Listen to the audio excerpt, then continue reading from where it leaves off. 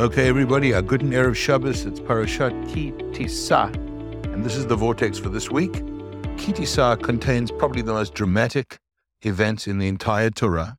The giving of the law on Har Sinai to Moshe, the golden calf, which was built while he was supposedly or assumedly delayed, the creation of the second set of tablets, and the anger of God for the Jewish people. Moshe intervenes. It's the first Yom Kippur, really, because this was when forgiveness, the whole concept of Teshuvah, really came into the world. So it's really an action-packed Parsha. I will just start with the word Ki Tisa. This is the first census of the Jewish people. And Tisa also comes from the word which is to elevate.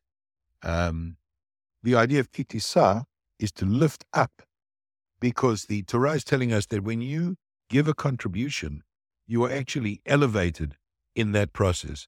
And that's further proven by the word v'natnu, and they shall give a half a shekel. And the word v'natnu is a palindrome.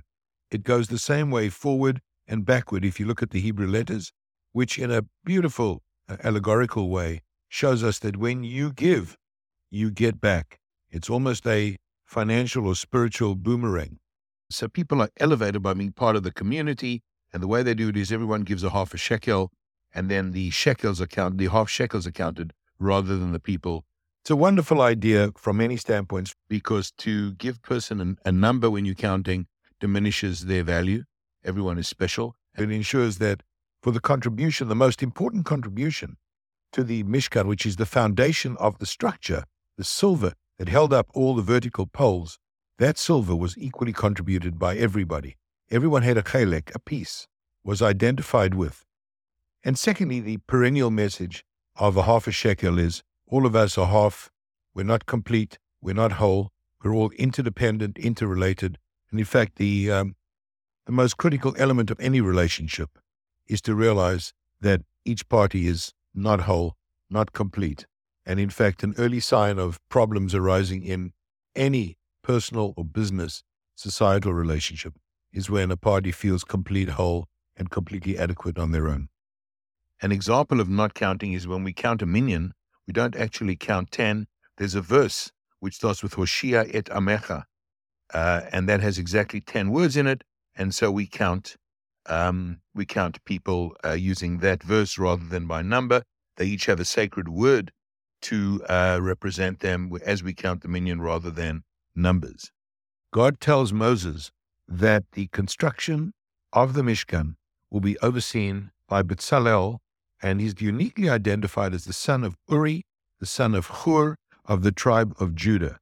This Bezalel is an amazing name, because Bezalel really means in the shadow of God, in the shade of God, Bezalel.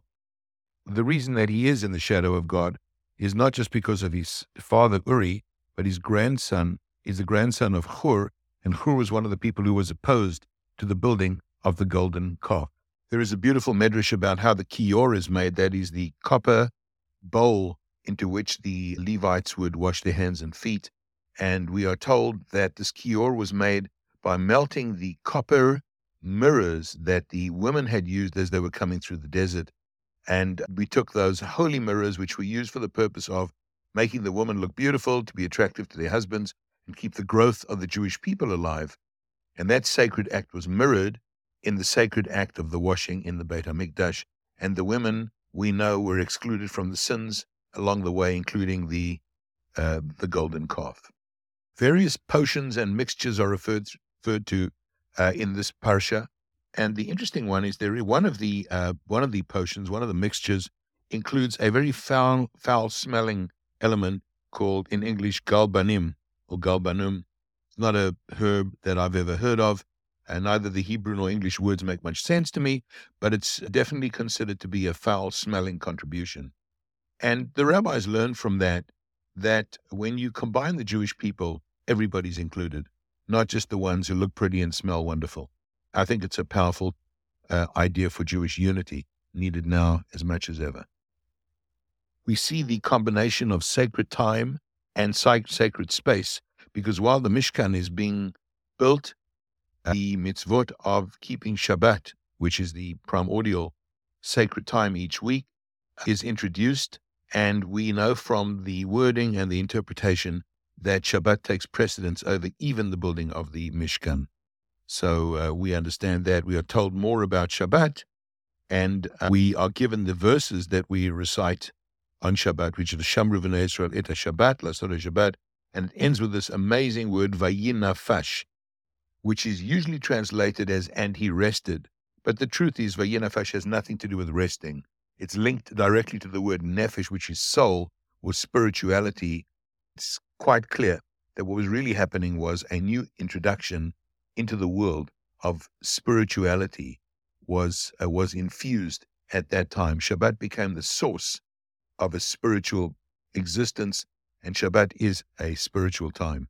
And that's why we even have Zmirot that talk about Makor HaChayim and Makor HaBracha.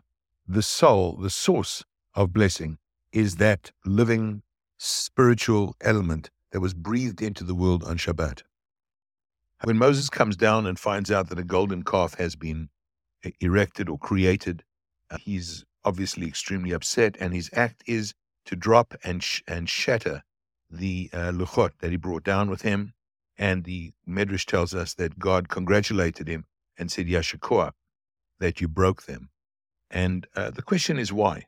And the most interesting interpretation I've heard is that if indeed the Torah, the tablets, are the ketuvah of the relationship between God and the Jewish people, then in order to repair the break in that contractual marriage relationship, destroying the ketuvah invalidates the wedding and therefore, in a sense, undoes the sin.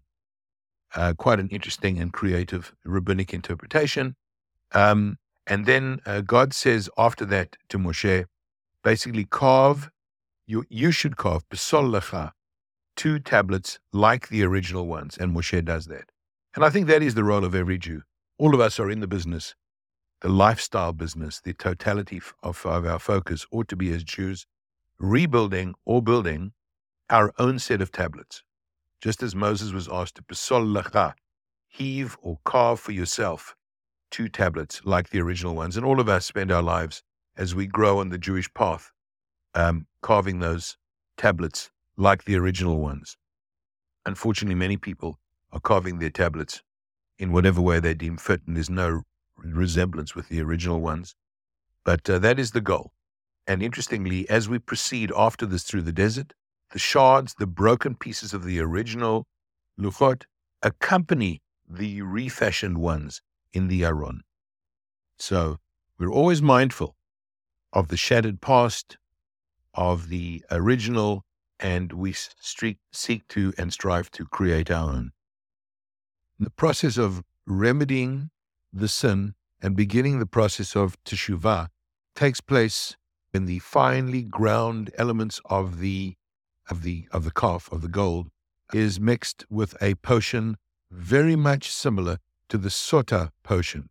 And those who are familiar with the sota process for a wife who has been unfaithful to her husband or is suspected of adultery, the same thing over here is the process, the mirroring of a national sota experience relative to the singular woman sota experience is quite dramatic. Both of them reflect the idea of betrayal and a testing and an opportunity to repair.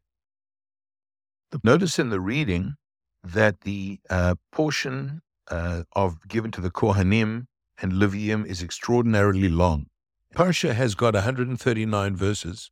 The Sedra has 139 verses, of which 92 are used up for the Kohen and Levi aliyot.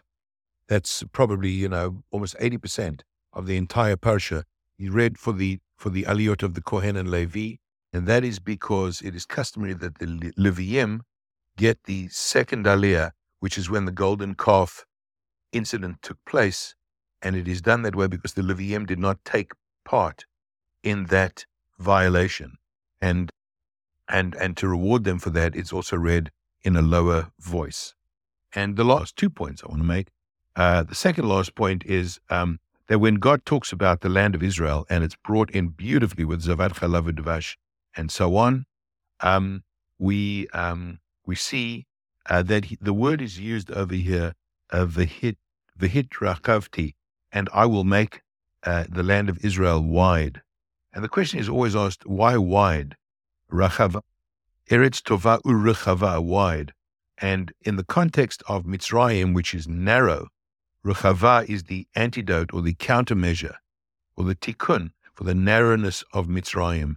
And so when we bench, we say Eretz Tova Urechava, and it comes right from this verse where God says he will make the land wide, which means it'll be the countermeasure, the solution to the narrow straits of Mitzrayim, the breadth and width and openness of Israel.